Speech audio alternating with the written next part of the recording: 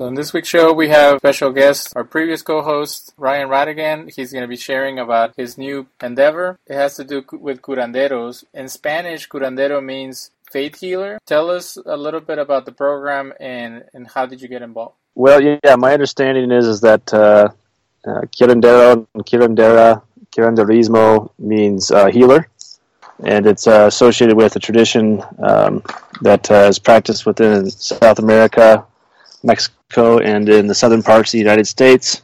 I have been interested in shamanism for quite some time, and I came across this program when I was looking for a community looking at different communities to check out throughout the country.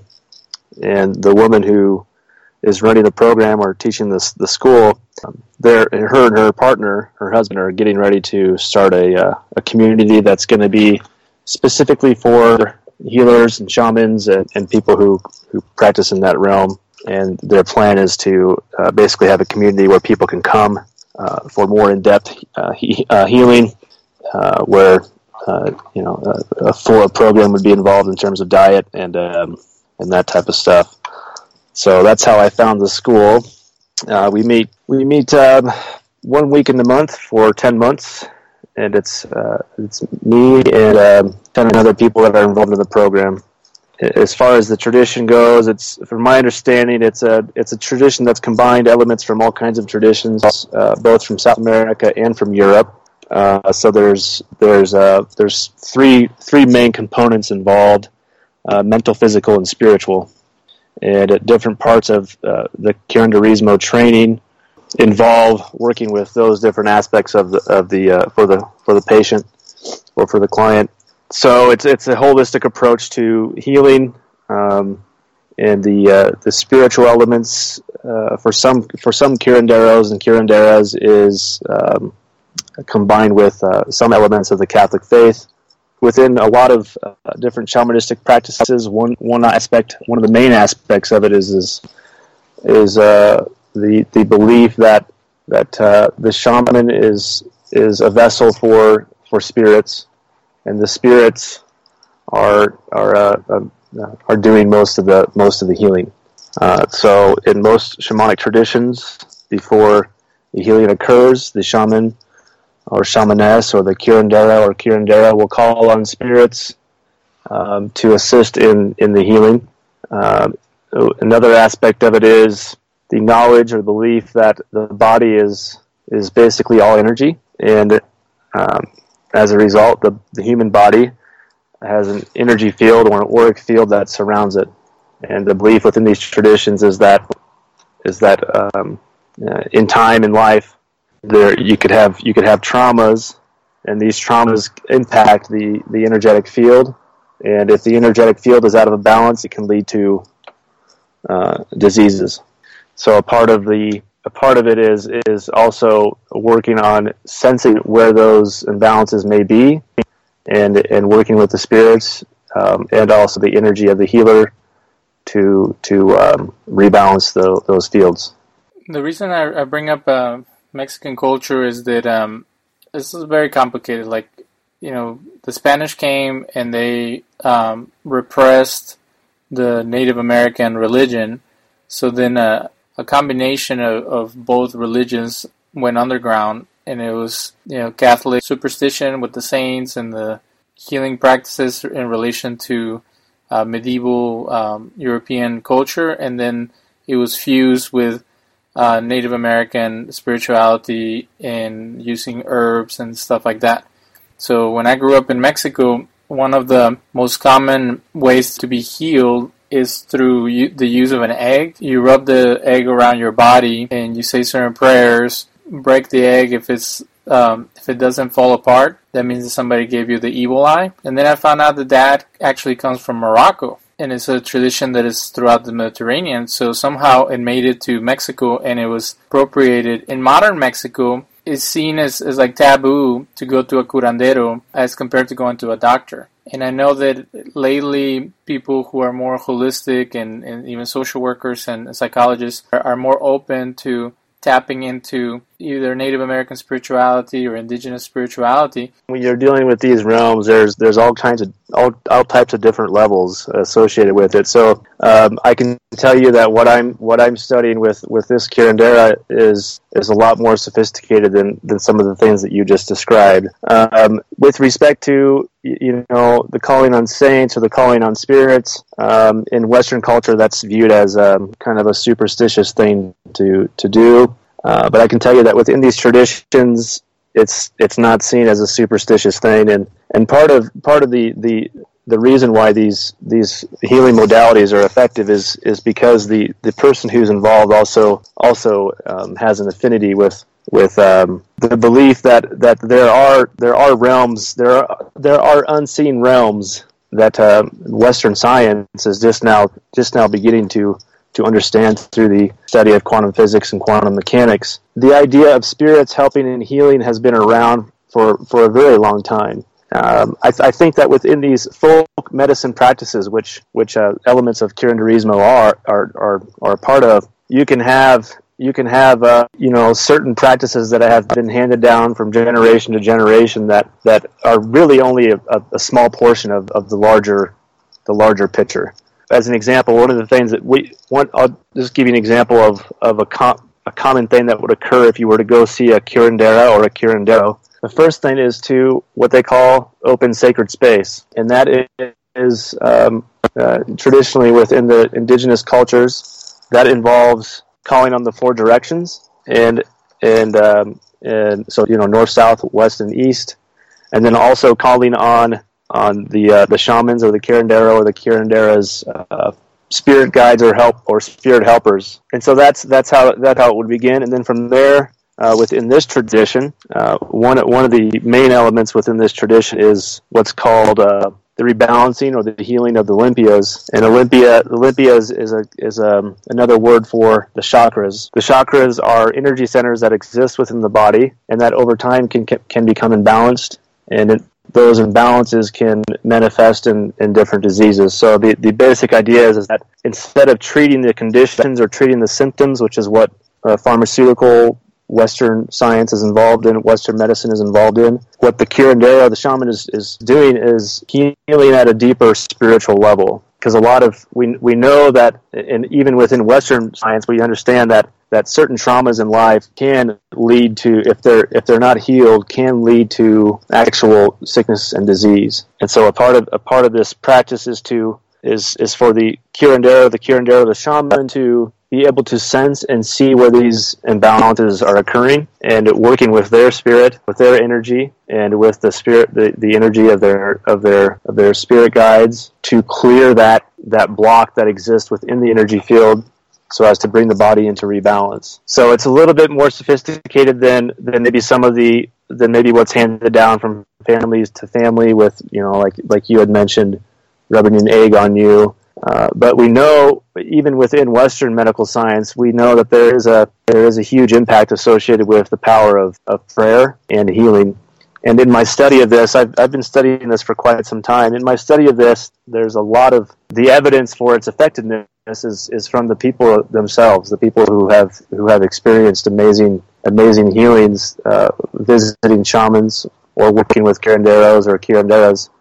And I think that within Western medical science and within Western philosophy in general, in Western man's attempt to throw away spirit and throw away God, we've also thrown away these ancient traditions that have been with humans for thousands and thousands of years. Curanderismo has its roots in the Naga-Maya tradition, and the Naga-Maya, according to a lot of scholars, received their knowledge from the same source as the Vedas, the Vedic scriptures, which is the foundation of the Ayurvedic system, which also works with the chakras and works with medicinal plants for healing. So I think that both Western medical science and Western medical practice and these ancient traditions can both learn from each other. And in the couple classes that we have had, we've discussed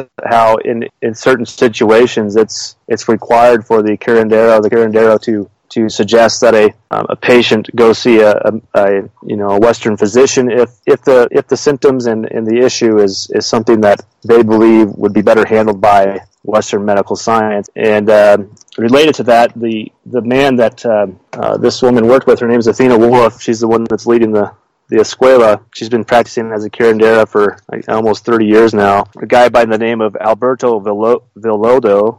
He was a professor and a doctor who specialized in mental and emotional health, and mental illness and mental conditions. And in his studies as a Western doctor, he was not really impressed with their ability to understand these psychological and psychosomatic diseases that Western medical science really isn't, and Western medical practice really hasn't been able to grasp. The current paradigm is to give somebody some type of a pharmaceutical or psychotropic, which is meant to bring balance back to the brain chemistry. Anyway, he's in his studies. He wasn't really impressed with the effectiveness of it, and that led him down to Peru. And he experienced some pretty amazing wild things down there, which is common in this realm. And that led him to leave his professorship at one of the big universities in California. And he spent a good 12 years studying with a Peruvian shaman, and learned a lot about the energetic or auric field of the body. And if anybody's interested in this, there's a book called Shaman, Healer, Sage, and it's by Alberto Villoldo. He kind of talks about his experience going from a Western perspective of these diseases to a shamanic perspective. And he also shares stories of some pretty incredible healings that he witnessed himself and also has witnessed in his own practice. So I think that it's easy to say that this is all superstition, but in my experience, there's a lot more to it than that, and I think that both traditions can learn from each other. Well, there's an article in the Guardian where scientists at Johns Hopkins University in Baltimore have enlisted religious leaders to partake of psilocybin, the active ingredient in magic mushrooms, and they're trying to see if they'll have more profound mystical experiences. If they were enlisting people who use that in the religious practice, then it would be a more clear way to see how that impacts the religious and spiritual journeys, as compared to bringing a rabbi, a Catholic priest, and a Buddhist teacher and incorporating the magic mushrooms into it. And I know we've done shows about how maybe all religions have been influenced by psychedelic mushrooms. You mentioned using herbs to help people heal their traumas. In what you've learned so far, what different types of plants or fungi have been discussed, and how are they used? Okay, so within what I'm doing, we're not working with the what's known as the sacred plant medicines. We're mainly focusing right now on working with the auric field and the chakras and the Olympias. With respect to herbs, all these different plants have been used by humans for healing for a long time, a really long time. This tradition, Curanderismo, has its roots in a tradition that goes back 40,000 years. And then if you think about Western pharmaceuticals, they all have most pharmaceuticals have their basis in some type of plant, and what they do is in order to sell and patent, they have to extract they have to extract certain parts of the plant in order to patent it and sell it. Within this tradition, the healers and the herbalists are using the whole plant, not just one aspect of it. And the reason why these herbs are as effective as they are is because the human body knows what to do with them, because our ancestors have been exposed to these different plants for thousands of years. So the body knows what to do with them, and it can lead to some real changes in a person's health. Related to that is the use of entheogens or psychedelics, and entheogen is what's known as, or the word means God manifesting. Psychedelic means soul or mind manifesting. And basically the reason why these plants are powerful within these traditions is that they bring the whole body, the whole mind, the whole spirit into an awareness of their soul or spirit's connection to the divine or the infinite or God or however whatever your understanding is of those realms. These plants have the ability to bring you in direct contact with it. And so that's why within a lot of different religions, if you trace them back far enough, you'll find that there's a lot of evidence to suggest that many of these traditions began with the ritualistic use of these powerful plant medicines. So within the tradition of curanderismo, there are curanderos and curanderas that work with peyote, ayahuasca.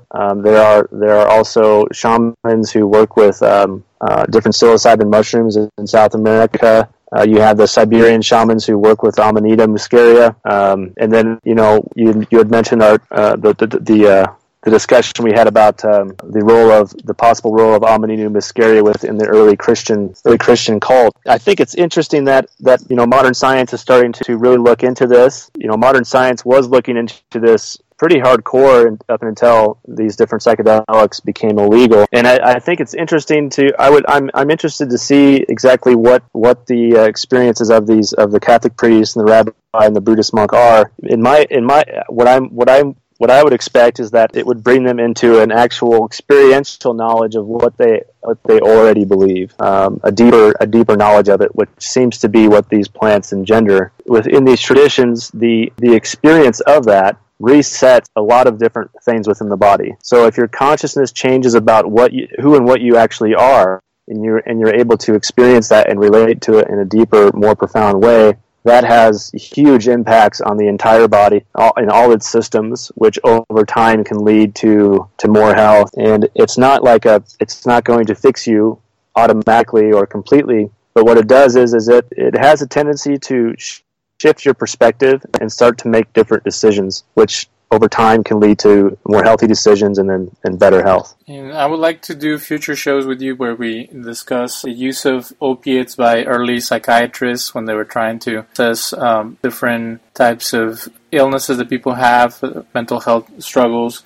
But I want to discuss with you, I feel that the media is kind of exploiting these sacred traditions and not really giving people all the information. There's a television program that had a similar situation as 4 Australian reporters went to a shaman in Colorado, and he had lived in the Amazons for 12 years, and he was doing some Icaros, the Amazonia. So he was doing chanting, but he told them, go buy some cannabis brownies, eat them, and then come to my session. And he was just chanting and talking for hours. And one of the young men had previous bad episodes with cannabis. He mentioned that he gets very paranoid and his heart starts racing. He went ahead and tried it, passed out, and then they were afraid that he was going to start having seizures. Lisa Ling went to the Amazons with 4 veterans who were struggling with PTSD. And the same thing, people are throwing up and convulsing. And I understand that people are willing to go through extreme measures to deal with their pain. But is there like a fear that someone might have a bad trip and might get injured in the process? Does that ever come into consideration? Oh yeah, that's always a possibility when dealing with these powerful plants. So yeah, with respect to ayahuasca, let's start with cannabis. Cannabis is a powerful plant as well. When you sent me that link, that's the first time I had ever heard of a cannabis shaman. But with respect to cannabis, it depends on what type of strain you get. How much THC is in the strain. If you're eating a brownie, it depends on how many milligrams of THC are in it. There's so many variables that can affect what type of an experience you have. And with these plant medicines, your psychology, or what's known as your mindset, plays a big role. And then also the setting. What's your reason for being there? Are you surrounded by people who are loving, kind, and peaceful, or are you in some dumpy apartment somewhere? Like, all these things have an impact on the experience that somebody has. And I think that you're right in with respect to making the point that in Western media and also just in Western practice in general, we have a tendency to abuse these things and not to use them in what I would view as a proper method. So yeah, you have stories of people who have really bad trips. That's definitely a part of it. It usually has to do with the psychology of the person that's involved. A real good shaman, or a real good group of people, or a group of shamans that are offering these medicines, would sit down with the person beforehand and basically provide or ask questions similar to what you might be asked for a psychological test, to see where you're at, to see if you might have a predisposition towards schizophrenia or some of these other severe mental illnesses. And what happens is people hear about the power of these plants and they think, well, I need to be healed, so I'm going to go do this. And what happens sometimes is they go to the wrong shaman, or they go to somebody who mixes other things in with the medicine, and that usually can result in a bad trip.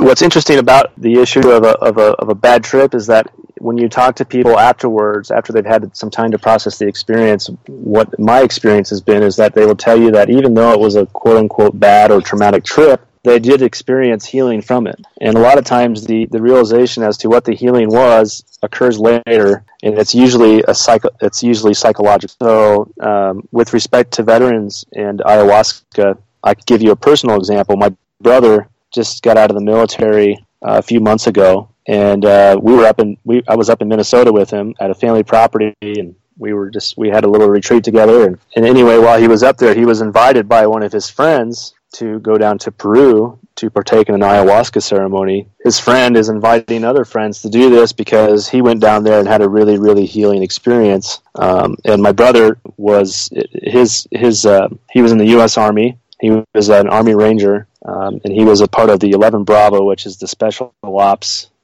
division of the Army Rangers. And all his tours were in Afghanistan. And they were night missions, and basically what they were doing is they were raiding villages, raiding homes, looking for the quote-unquote terrorists. So as you can imagine, the experiences of those soldiers is incredibly traumatic. The modern approach is to diagnose them with some type of illness and give them some type of psychotropic pharmaceutical, which basically numbs them out enough to where they can kind of get by. But it's not a healing thing. It's not healing at all. In fact, it can actually cause more problems, and as we know, a lot of these drugs can lead to suicide. Anyway, my brother was initially reluctant, as one should be before they approach any of these medicines. Due to my knowledge of ayahuasca, I've never done it myself, but due to my knowledge of it and studying of it, I was able to tell him, like, here's the common experiences and here's what you can expect. And so he ultimately decided to go down. And what was interesting is that as soon as he decided to go down, the medicine started working on him already. So related to that, within these traditions, ayahuasca is seen to have its own spirit. You had mentioned animism earlier. So within these traditions, the plants are seen to have their own spirit, their own consciousness, and they are known to be able to know what to do or know what the person needs for healing. So some people need what I like to call a big kick in the head or a slap in the face. Some people need a more loving, mystical, or embracing experience. So depending on the person's psychology and their life traumas, you're going to have the whole range of different experiences with these plants. So my brother went down with one of his other friends, and this friend that invited him is doing a documentary about the positive experiences that different veterans have had suffering from PTSD with ayahuasca and other sacred plant medicines. And so his trip was paid for. He went down with one of his other friends, and so my brother had a very they had 4 nights in a row with ayahuasca. One of the common things that happens with ayahuasca is what they call the purge, and basically what the ayahuasca does is it's purging deep toxins from your body. It has that special property, and actually it's required that in order to have like a really good experience that the purge occurs. So the purge is a part of the healing experience with ayahuasca. And anyway, my brother had a very, very incredible healing, loving, embracing experience with ayahuasca, and his friend had a very traumatic one. And in talking to his friend afterwards, his friend was like, "Yeah, it was, ayahuasca showed me a lot of things that I needed to see, and it was painful, but overall the experience was good." So, like anything else within our culture, things are heightened, things are exaggerated, things are demonized, whatever else, and usually it's done by people who don't have a clue about what they're talking about or who have never experienced anything like it themselves. And that's not to say that these medicines are a cure-all for everything, but they can be very effective at bringing people to a new space, and from there they're able to basically allow their bodies to heal themselves, and the most important thing is the realization that in order to have health, we need to take care of ourselves, and these plants kind of provide people with an impetus to do that. So yeah, they're powerful and they're mystical, and yeah, good and bad trips are all a part of it. Well, we would like to have you back on the show. Maybe, I don't know if you're blogging about your experience, but it would be great to follow you through your training. And then if you can please ask, I'm going to see if it's possible for me to come visit you or meet your teachers and actually do like a little actual like video documentary, because I want to explore more, the influence of all different types of healing modes into spirituality and religion, and then how is it impacting people, because when it's all said and done, is it having a positive effect, and actually be objective about it, because like we were talking, people can exploit it either way, and when it's all said and done, we want to make sure that the people who are having these experiences have a platform for them to share. And also, I want to discuss with you further in other shows, what has the legalization of marijuana, what's the impact that it's had on people? Are people having good experiences? Is it being exploited? Stuff that you and I talked about before, but I'm very happy that you're pursuing this, and that it so far has been a good experience. Yeah, it's been a great experience, and when you tap into these realms, a lot of wild things begin to happen, and it's a very beautiful thing, and yeah, and I'm happy to talk about all that. It's all really, really important stuff to talk about.